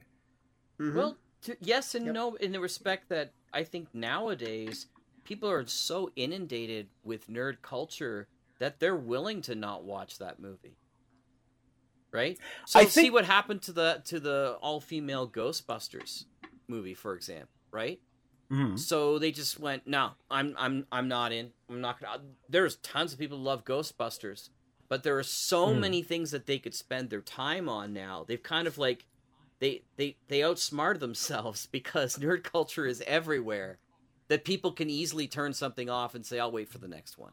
They'll reboot it again. Well, they do. There's that. I mean, that's a good example too, because when the like first like 55-second ad for the Ghostbusters remake came out, again, old fans totally lost their shit. This is the worst thing that ever happened. Oh my God, it's terrible. You've ruined my childhood. There's no joy left. It's a 55-second ad for something you haven't even seen, but it's that idea that I think we've hit that point that, and we've talked about that before, that the diversification of media means there's a lot of competition. And I think the later stages of that, where we're at now, is that we are so used to being pandered to that we want exactly the exact thing, exactly how we want it. And if we don't get it, then it's not a matter of like back in the old days, you'd accept, well, I don't like the new like writer on Batman, I'll just like not read Batman. It's we're kind of because I can go somewhere to get exactly what I want, exactly how I want to now. That you're kind of seeing that weird. I don't think we're quite there yet where people can let go.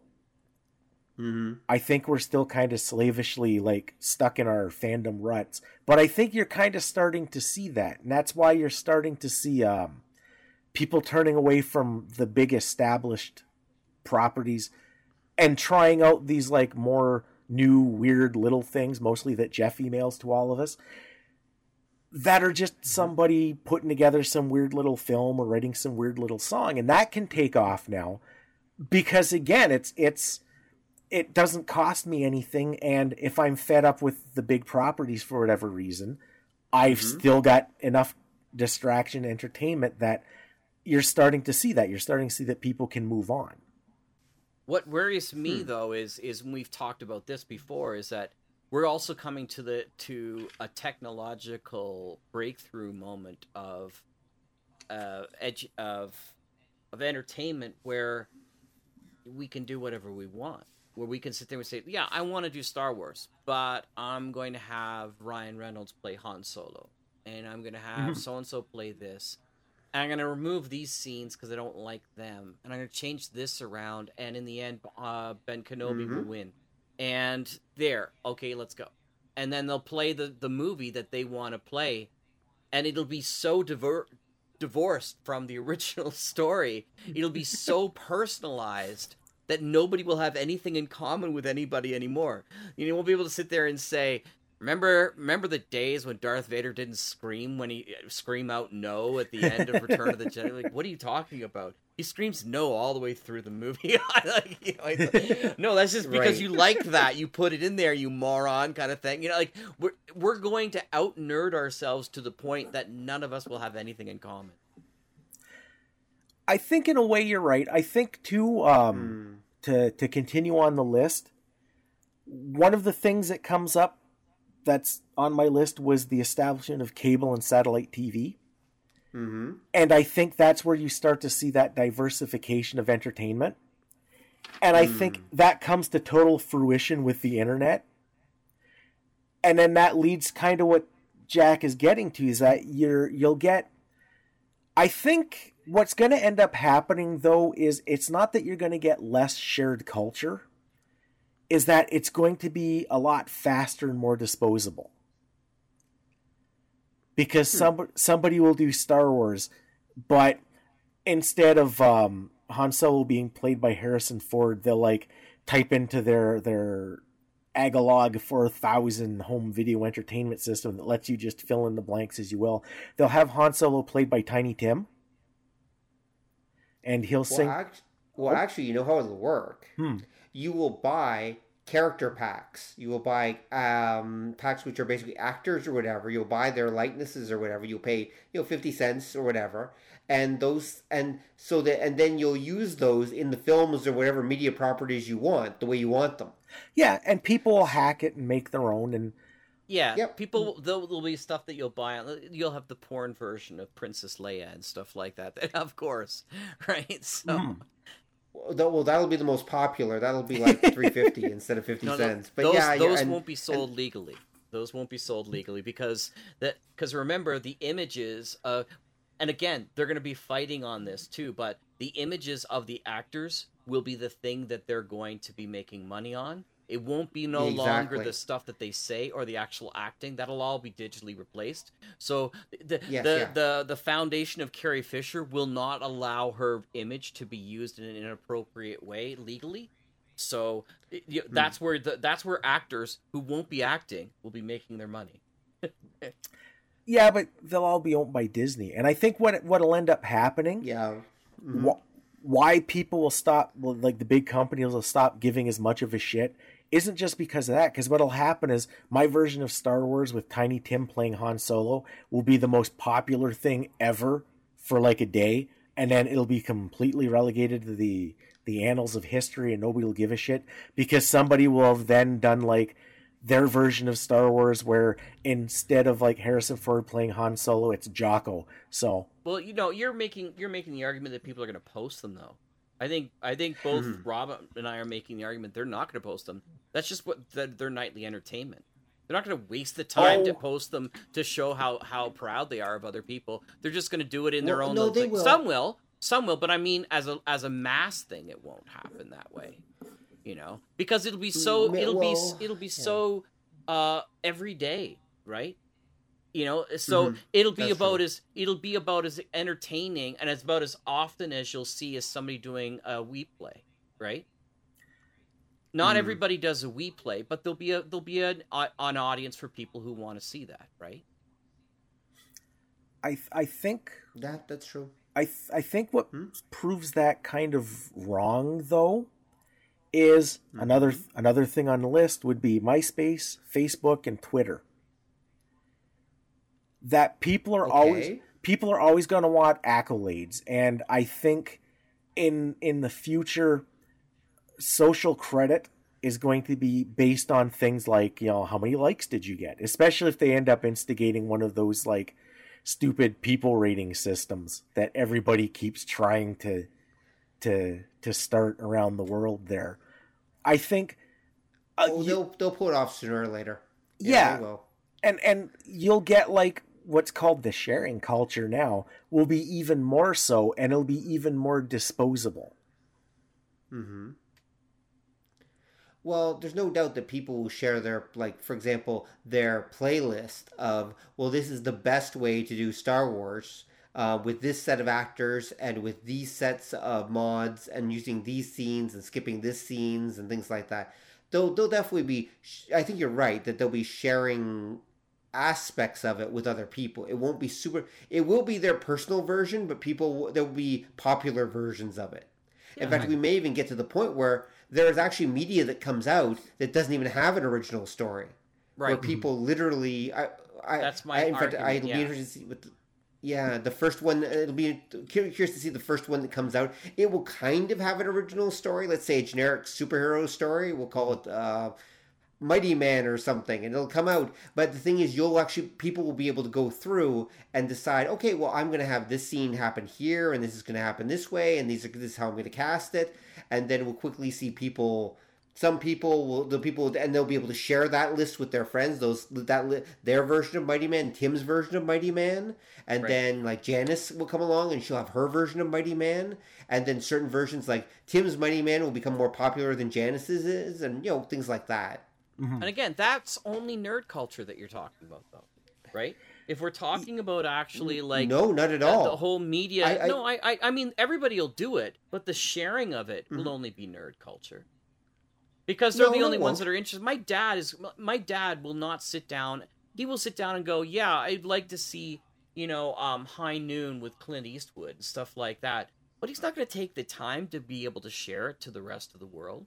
They're too busy doing their work day and stuff like that. So you're going to have a group of people that will want that, just like this. There's only a small group of people that make YouTube videos, really, right? Considering the entire... It depends how much money there is in it. True. Absolutely true for that. If there's a way to make money doing this, like let's say Tim's version of Star Wars actually makes him a little bit of money every time someone takes Tim's version. That's a good point. Then suddenly, now mind you, ultimately it'll be Tim's bootleg version of Star Wars. It has the porn version of Leia. That will be the one that makes all the money. But we need to go there. If they're allowed to. If they're allowed to. Because once again... People want to sell the packs, but they don't want you necessarily making money off of their entertainment. That's the same argument of like, well, then I should be able to make money off of fan fiction. That doesn't happen, right? Mm-hmm. So yeah, but that ultimately everything will be fan fiction, right? Yeah, I know, but I'm just saying if you're talking about like the amount of control a corporation has over their product, they don't want people to be able to have that much control that they can take one product and effectively make it endlessly entertaining.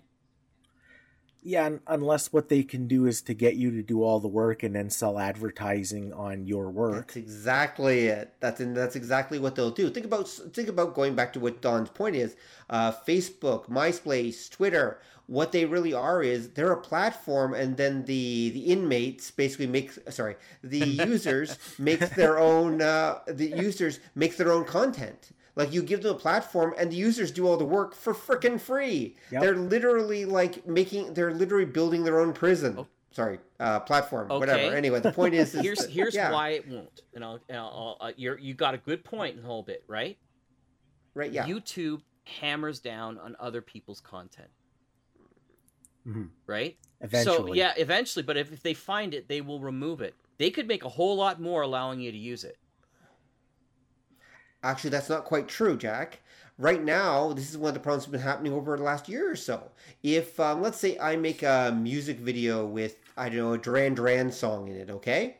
Here's what happens. YouTube automatically goes to the maker. The algorithm notices it. It goes to Duran Duran, whoever's managing the Duran Duran account, and said, hey, this guy's making a song with your stuff. Do you want to do what do you want us to do about it? And those guys can even literally come to me and say, hey, do you want to do a profit sharing thing where, we get 80% of the income from the song, but we'll give you 20 if you want to just leave it up and everything like that. And I can say, okay, sure. That's new. And no, that's been doing that about a year. Every time I have something come up, I've never had somebody ask for a profit sharing. The only time they say this belongs to somebody else's copyright and you need to remove it. Yep. Period. Yep. No, because they ran into a problem where what people were doing in various countries were doing is they were finding content that wasn't actually pirated, and then they were saying they were doing a copyright claim on it, mm-hmm. and then they would automatically, YouTube was giving them all the profit that thing was making. And then after a week or two, the original maker would usually manage to get things sorted out. But for like 2 weeks, that guy in South America was actually making all the ad money from that thing. Right. And guess what? They got to keep it. Wow. And they would just go off and do this to someone else. And they'd do this. And this became a huge problem for a while. I'm not even sure how they sorted that thing out. And so, no, they've been experimenting with different things like profit sharing. But remember, they can also just have it set to automatically delete it. We just don't want anything. That's every experience I've ever had about that. So yeah, but they're trying to transition, because the truth is, like, yeah, if you've got a stuff that's making serious cash, they could be making some or most of that cash. Why not do that? Yeah. I agree, but like I said, that hasn't been my experience or anyone else I've heard. This is the first I've ever heard of this. So you're saying in third world countries where it's much more difficult to hammer down on this, that's where that's coming from. Yep. So this is fairly new. You said it's not new, but it's a fairly new like a year. Well, it was happening in 2019. So it's not like it's not a new 2020 thing. I was watching videos because YouTubers were complaining about this a year ago. New. That's a year now. That's only been a year. This has been how long? We've got 20 years now, or no, 15 years for that's a whole year, dude. That's ancient. Don't worry about it. This is internet speed. Okay, that's a year. You got me there. that was pre COVID-19. That's like ancient. It's the before times is what they say. Yeah, the before times, exactly. Before the dark times, yeah. Before the virus. There we go. But yes, I mean, going back to Don's point, though, social media demonstrates that, yeah, you've just got to create a platform, and then people will do their own shit with it, and you can just charge them for it and sell them ads and other things like that, and they'll pay you, and you can become. Look, Facebook is literally one of the richest companies on earth on paper, and they don't even make their own shit. Yeah, they say Twitter's barely alive. Yeah, but it's on Facebook paper. It's on paper though. Like, if you actually take a look at what money they're bringing in, most of this is through investors that have developed all this stuff. It's kind of like no. Facebook. Sorry, I was just going to say it's kind of like Amazon was running in the red for the longest time.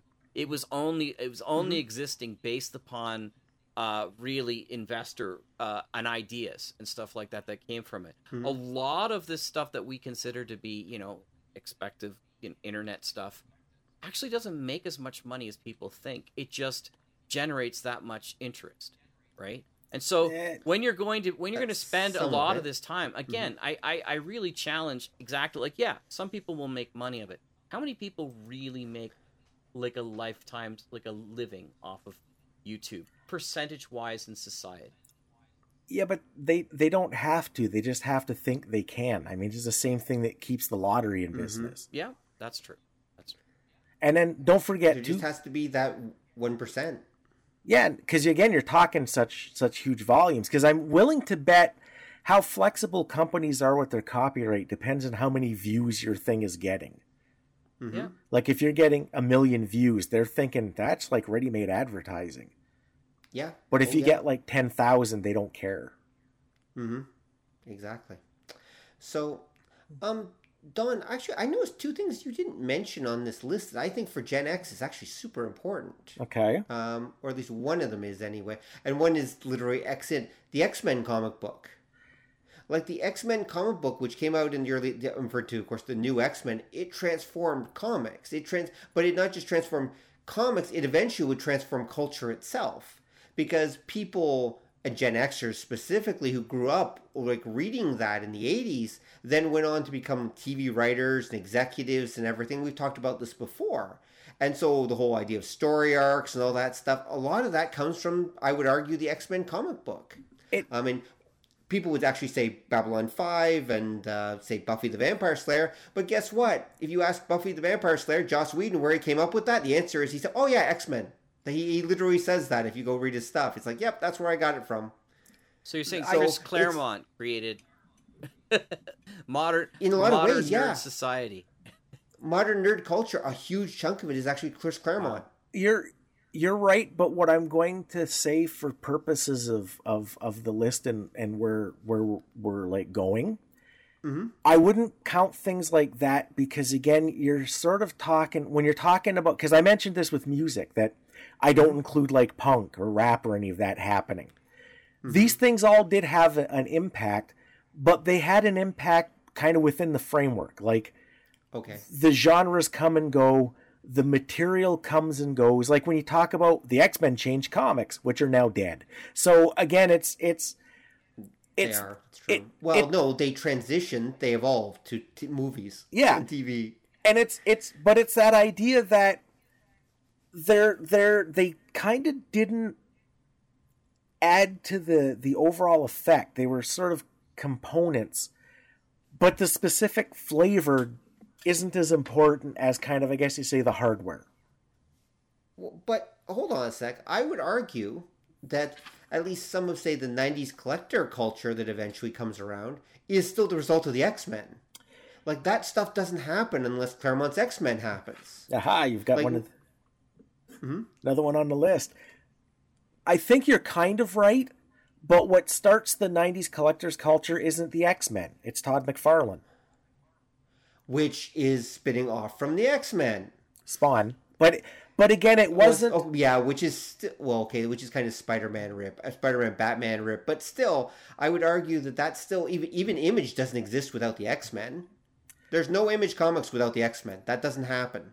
It's true, but again, what I would say is for the collector mentality that you see that takes off in the 90s, like that was the action figure thing.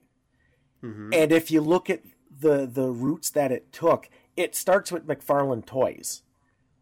What he was doing didn't matter because remember, you also, I forget what they were called. There was like a line of like baseball figures that came out at roughly the same time, that Major League, I think they were called, that were like, again, this crazy out of control collectors thing.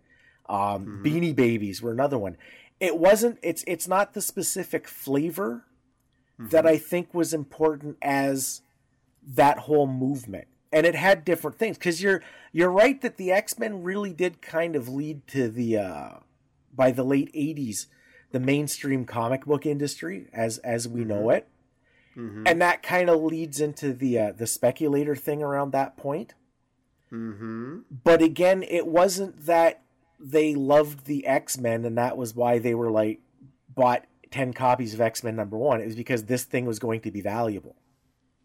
Because don't forget, if you want to talk about the comic speculator craze, there are comics that people lost their collective shit for at the time that were selling for big bucks right out of the gate that nobody cares about anymore. Does anybody remember Isn't Faust? That more the 90s though? That's the 90s. That is a 90s thing. So it is. the 80s is where we're talking the Claremont era really. Like, Well, I'm arguing that Claremont comes out of that all the stuff, even the Marvel universe as we know it, comes out of Claremont. A lot of it does. Well, Claremont and Byrne, but and Byrne, of course, revolutionizes the Fantastic Four, and like a lot of what we know is the Marvel Cinematic Universe today. So much of it is foundational, based on the stuff that came out in the 80s. For sure. Mm-hmm. Even the storylines, right? So the storylines, the versions of the characters they're doing, everything is mostly out of, like, they're using 90s stuff and later stuff as well, but foundationally most of it's out of the 80s, which is not a surprise because the guys like Kevin Feige running Marvel Studios, they're all Gen Xers like us. Mm-hmm. This is what they grew up on. This is their favorite period. This is the version that they know and grew up on, so that's what they're doing. And so I would argue that almost everything comes out of Claremont's X-Men, or not everything, but a huge amount of our modern culture comes out of nerd culture anyway, comes out of Claremont's X-Men. We can do a whole show on that one another time. But anyway, but my point is that I consider it just as significant as almost everything else you're talking about here. That's just my point. Yeah, my original list had 17 and a half things. Okay, you tried to.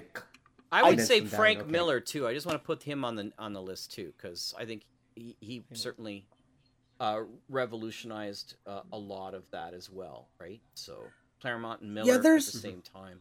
So there's a bunch, but again, like I say, it's sort of for getting at that whole kind of that the media overload kind of thing. Mm-hmm. Again, I don't think the specific genres are quite as important as the mechanisms that happened. Because I was looking at on my original list, one of the things I left out was the comic shop culture. Mm. And that's kind of what you're getting at, and that's again where a lot of like you're right, the Marvel Cinematic Universe is all taken right out of the 80s comics. Mm-hmm. But what I'm saying is that if the Marvel Cinematic Universe hadn't happened, something else would have filled that gap. Like, in all likelihood, more Batman movies. I think, so your argument really is that what we're really talking about, or supposed to be talking about, is the hardware, not the software. Yeah, basically. So this is actually, okay, so I misinterpreted some of what you're saying, but okay, that makes sense. That everything on your list is basically the mechanisms, the shops, the machine, the companies, the physical things or organizations that are making this stuff, as opposed to and their shifts, as opposed to the actual content they're making. Because I would say that again, that content is part of it and is probably a reciprocal thing. But like I say, whether or not like it was He-Man or G.I. Joe that was the first half-hour toy ad, it was the fact that they happened at all that kind of created the change. That kind of created the change in the audience and how the audience interacts with their entertainment. Right. Okay, that makes sense. Because there's a couple to kind of tying into that. Okay, go. Going into the list, I'm going to mention, we've talked about cable and the internet. I'm going to mention 24-hour news and home video, like VCRs. Okay. Yeah, that's another definitely hardware stuff. Okay, go. And what they do that kind of ties into what I'm thinking is the weird, disturbing origin of Gen X, as it were. Mm-hmm. They put that idea out of 24-hour media, 24-hour entertainment. I would take that one step further. I would say entertainment on demand. Because that's the first point where the consumer can start to control what they watch when they watch it. Yeah, I think you're absolutely right about that. And I think that kind of mentality ties in with another thing that I think was really influential that probably seems like the oddity on the list. Mm-hmm. And that is the ATM.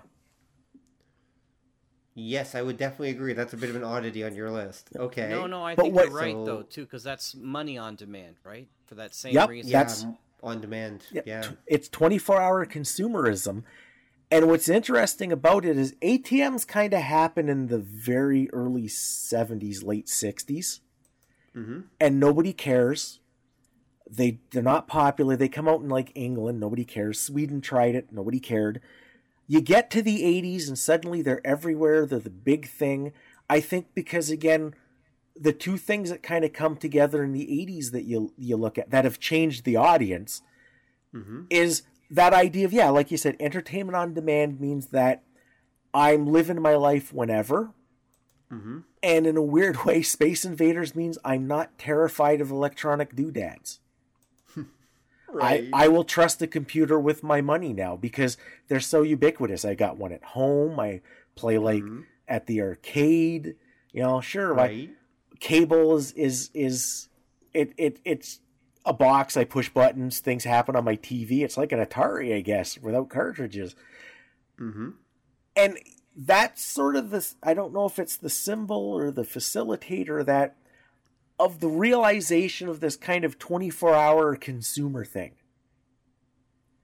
Like, you had asked a whole shitload of episodes ago, when did people stop being citizens and start being consumers? I think it's at that point when the ATM machine becomes a fixture and everybody's cool with it. And if you just like move forward from that, it makes PayPal and Amazon inevitable. Yep. Inevitable. And debit Yes, cards. it does. Yep. And you're thinking, why the hell didn't I invest when I had the time? Because those are, people look for the simplest, easiest, most accommodating thing that they can get. Yep. Yeah, you're right. 100% true. And I think you're right about that. Wow, so the creation of the ATM is effectively the thing that triggers off the modern 24-hour consumer society. Yep. That the ATM is what starts cyberpunk. Right. You know what's weird, and I couldn't get used to this over in Asia, is that ATMs have hours. In Asia, ATMs are not 24 hours. It's actually tricky to find a 24-hour ATM in most Asian countries. They usually have slightly extended hours more than a bank, but only slightly. Yeah. But also, I don't know why they do that. I don't know why they do that either. But they do. But back to what you were saying about the news, that standard was created basically by CNN, right? So Yes, it was. Ted Turner, again, was one of the founders of this, of our cyberpunk future. Because CNN came in 1980. This is a long time it's been around. But it was the first 24-hour cable news station, right? So it was. It was. And do you know what their first report was on? It was a shooting, wasn't it? Yes, it was. Yeah. I show that to my class, actually. Really? What was the shooting? There was a man who was shot on an Amtrak train. It's the first thing they talk about, a guy being shot on an Amtrak train, and they also talk about some politician being shot. That's literally the very first news they start with. That's the most American thing I've ever heard. Yeah. Sorry. They literally just start by talking about a bunch of shootings. Wow. That's what they talk about. But if you think about it, that's the only thing that's like national, right? I mean, they're talking about something that's violence, that's not something people see every day. That, well, maybe that they might actually quasi. They won't care about it, but they'll be fascinated by it in kind of a reality TV sort of way. And so that's why they didn't start with. What are they going to start with? Local news? There isn't any. It's CNN. Yep. They could start with business. That's boring. They could start with celebrities. They'll get around to that eventually. No, they start with violence. Well, there's a reason why, hangings were done on Sunday afternoons and stuff like that, It was a good time to come out for picnicking and check out the whole thing and talk to everybody. Yeah.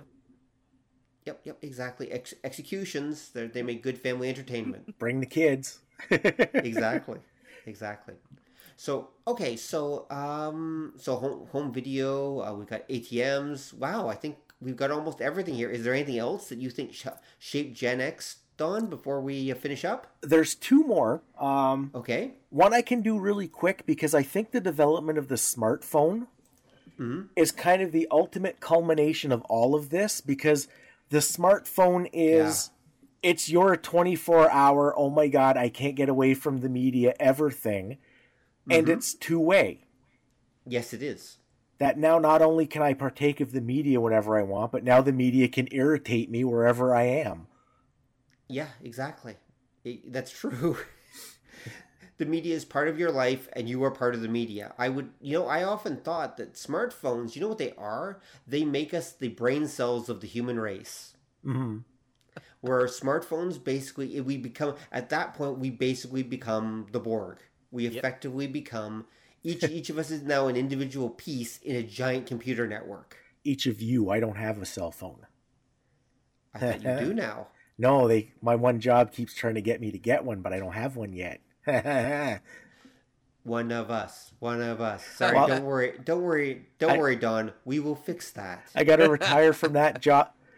That job I retire from in like 9 years, so I just got to kind of dodge the cell phone thing for another 9 years, and I'm good. I do not see that happening, Don. Don't worry, we will find you. We will deal with you. Wow. Wow. But that's been my thought for a while, that the internet is, anyway, that the internet is all of humanity kind of working together. I'm not sure what it's doing, but it's doing something. Mm-hmm. Wow. But at least that's my theory anyway. I don't know whether it's actually doing anything. I hope not. We're an amoeba devouring content on a regular basis. Different parts of our body moves over to this content and devours it. Then, Game of Thrones is on. Suddenly a whole chunk of the amoeba moves over to this part. That's pretty much it. It's pretty much what we are. Is we are a single cell organism devouring food in various different directions. Intellectual, data food in different ways. You're right. Yeah, that's pretty much it. And disturbing. It is disturbing. I love how my nights are really disturbed at this. I can't sleep well after we have these conversations. They just play over in my head. It's great. Right. Well, I'm glad we can help, Jack. Glad we can help. Actually, all right. I can make it worse for Jack. Oh, no. Yes, you can. Okay. All right. So let's go to the last one on Jack's list. Last one on Don's list. Let's hear it. The last thing I think that really kind of shaped where we're at is the second Japanese invasion. Okay. Was this after the 2 bombs that were dropped, or? Yes, it's the first Japanese invasion happens in the 60s.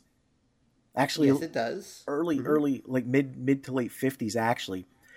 But what it was is that when we were kids, there was a lot of entertainment that we partook of that came from Japan.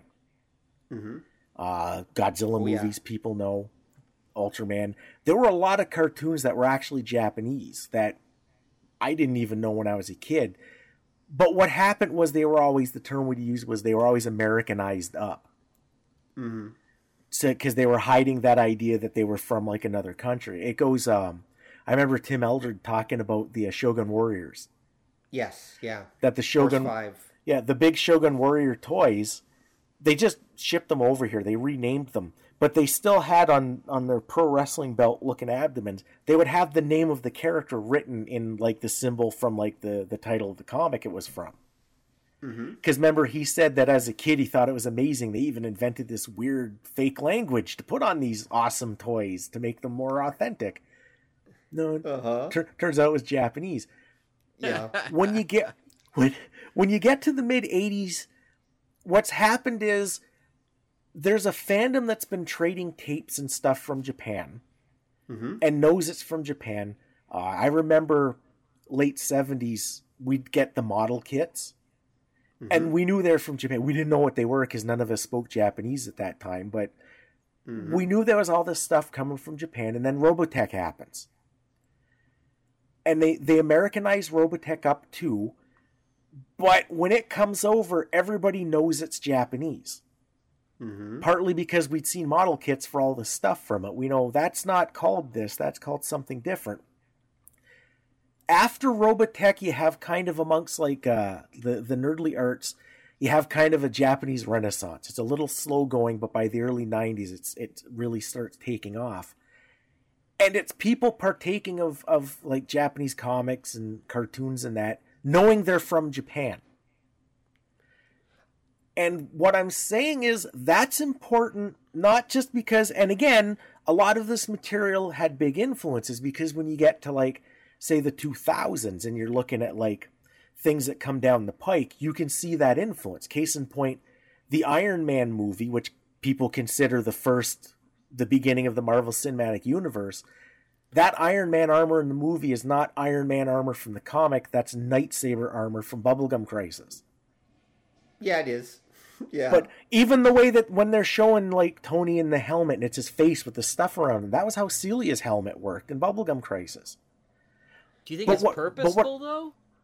Oh fuck yeah, because Bubblegum Crisis was crazy popular amongst like science fiction fans, and I'm betting, like Rob says, all the guys who worked on those effects were fans of this stuff from like 10 years prior. Wasn't that John Favreau or whatever his name is? What is his?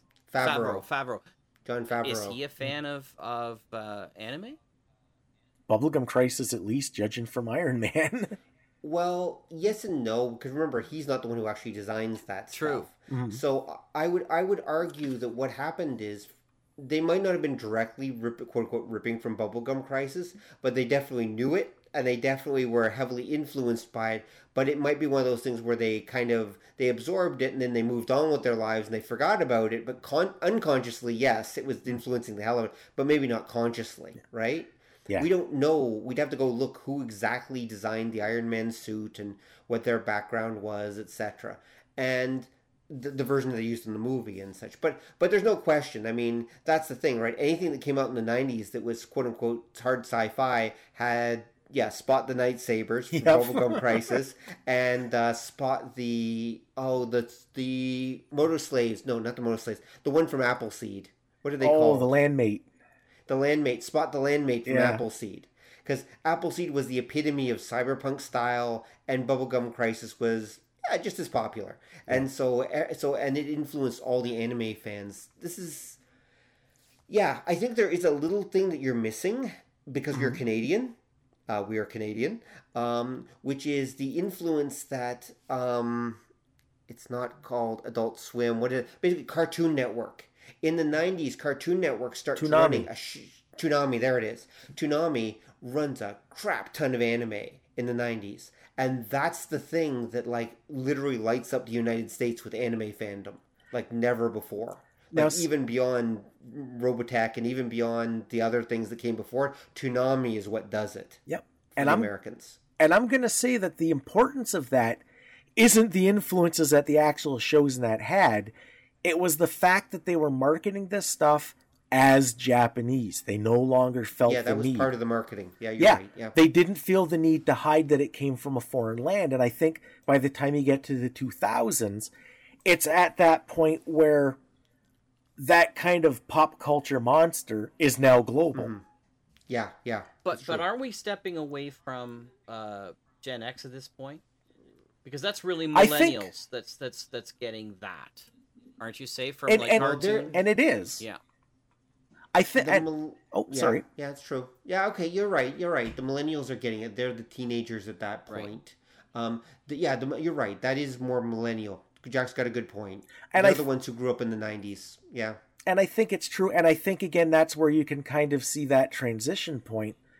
Mm-hmm. Is that, again, millennials consume all kinds of stuff, even that we would find weird. Like, I fucking hate K-pop like nobody's business. But that's a thing. Here in North America now, God help us all, as if we didn't have enough. But that's actually not millennials, I would argue. That's actually Gen Z that loves K-pop. Well, depending on how you do. But it's that idea that now it's cool to, like, grasp pop culture from, like, all over the planet and stuff. Yeah. Because it's global pop culture. It's not North American pop culture anymore. Mm-hmm. And that's where I say that, to me, is that, like you said, the Toonami boom kind of thing. That was where the value and the transitive power came in, is that it made it okay for stuff from the other side of the planet to come here as is, that we no longer really felt the need to, like, doctor it up all that much like we used to. And to be fair, K-pop and J-pop for a lot of millennials is just the 90s with a different culture. because that's where you get the Backstreet Boys and you get all that kind of like really Yeah. power kind of thing. Oh yeah. So I know, for yeah. example, a buddy of mine that I'm trying to get on the show who does board games. His wife is like nuts about K-pop, and she's in her early 40s kind of thing. And she and her friends, they get together and they talk about all this stuff. And I think ostensibly it's because it's a bit of revisiting their youth about when those power boy bands were around and stuff like that, right? And girl bands too, right? So, Spice Girls and stuff like that. That's not Gen X, that's millennials. Yeah, that's true. That's true. Yeah. I totally agree. So in that sense, Don, I think he's right. I think if the second Japanese invasion of Robotech, Space Cruiser Yamato, and a few things, I think was important, but I don't think it was. I think it was hugely influential, and it would eventually lead to stuff. But the stuff it led to, I think Jack's right, is more of a millennial thing than it is actually a Gen X thing. We Gen Xers are still we're the '80s kids, right? We're still the children of G.I. Joe and the Transformers and the X-Men and that kind of stuff. That's our foundational pop culture, and but that shift is about to start happening where as the millennials start to take over, we're going to see the anime cinematic universe and all that kind of stuff, or the Dragon Ball cinematic universe. It's coming. It's just a question of when. Keep trying. Oh no, they'll make it work. Someday there'll be a big budget Sailor Moon movie that'll make like $1 billion. How much was the Pikachu movie? Did it do well? It did okay. I don't think it did that well. I wouldn't have watched it, but I wouldn't know how well it did. So, Chris, you know what's weird? Yeah, I'm not sure. When you mention the Pikachu movie, the Detective Pikachu flick, you know what this means? They're going to be like a big budget Sailor Moon film that stars Ryan Reynolds, because he'll just be in like everything at that point. Sort of, but he'll probably be like one of the lieutenant's bad guys or something like that. It won't or Tuxedo Moon. Actually, he's way Tuxedo Mask. Sorry. How come I know Tuxedo Mask and you know Tuxedo? Oh, because my girlfriend was a huge Sailor Moon fan. That's right. Okay, yeah, there you go. Well, Sailor Moon literally was like mega ultra huge in the 90s. Yep. It was on almost a scale that even kids today can't imagine how big that was. Well, because again, there was less anime, right? So if you were an anime fan, you watched one of these like couple dozen shows. There wasn't that much. It wasn't like there were like 30 new things coming out every 3 months for you to watch, which is the way it literally is right now. Like there's like 20 to 30 new series that pop up every 3 months. Yeah. And that's how it is right now with anime. Yeah, that's the thing, right? And it's just, so you got all these anime fans now. They're watching some of the most popular stuff, but they're not watching everything. It's not possible anymore. Yeah, like it kind of is. You can kind of watch everything if you want, if you have no job and you just can sit around all the time. And oh wait, I guess it is possible right now. Never mind, but not normally possible. Just during the time of COVID-19. Anyway, and so actually here's an interesting question. Are the kids that are like young right now, we'll say elementary school students right now, are they Gen Z or actually they the gen after Gen Z? Because based on the structures you Jack's presented earlier, I think they're actually not Gen Z. I think they're actually the generation after. You're right. Depends what Madison Avenue decides to market to them. Yeah, so it'll be interesting to see how this experience in their youth actually. I think it's called Generation Next. I think that's what they're calling them. Something like. Wasn't that I think Pepsi? they should restart. Yeah. Pepsi. Yeah, exactly. Anyway, on that note, I think we're all getting a little punchy. So Don, is there any final thoughts you have about Gen X, or anything you want to say to tie this all together before we go? No, I'm a little disturbed that we may have actually figured out how the formula got perfected in the 90s. That's kind of... By talking about the 80s. Yeah, well, I mean, it all feeds into everything. Yeah, it does. It does. And everything slowly comes together. Because, well, remember, the 90s is the result of the 80s, obviously. Yeah. And the 70s. And so it's all an evolution. Like, even when you were talking earlier about how the machine works to manipulate, how they manipulate people and such. Truth is, there is no they. You even talk about that stuff. There is no they. There's just thousands or hundreds of thousands or millions of small people in big organizations doing little things, and they all just culminate in all of this stuff. There is no monolithic creature doing any of this. There's no evil capitalist Illuminati machine doing all this, or communist one for that matter. There is just lots and lots of people doing their thing, but there just seems to be a kind of general direction the herd is moving, basically, or is being oriented towards. Not by any one person, but just by the way the incentive system works and the way our culture is. Right. And Gen X, we are the result of living through that. Like, I think that a lot of that is something that starts in the 70s, and it gets, if not started, but it gets perfected during our time.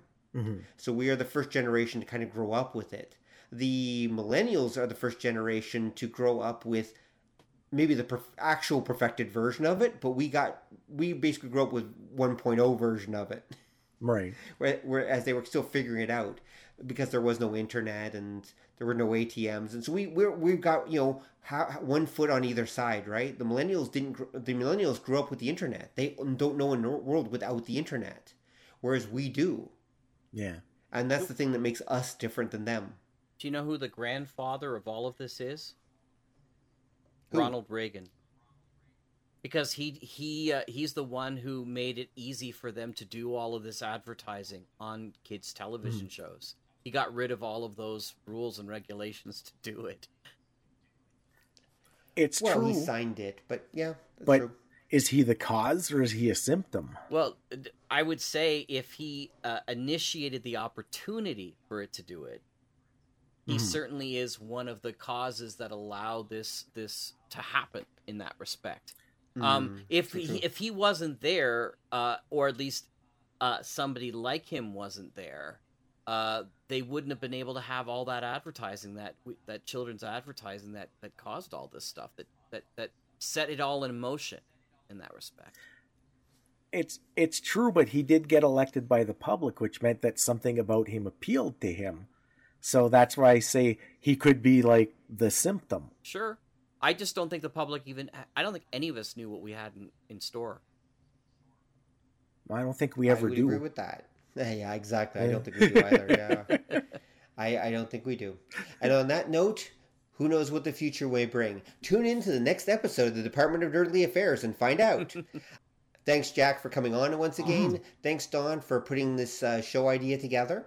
And thank you, listener, for hanging out with us. And if you have any comments or thoughts, if you're a Gen Xer, or if you want to say, okay, Gen Xers, or something like that, please drop by obeythedna.com and leave a message or comment or show note. We'd love to hear from you.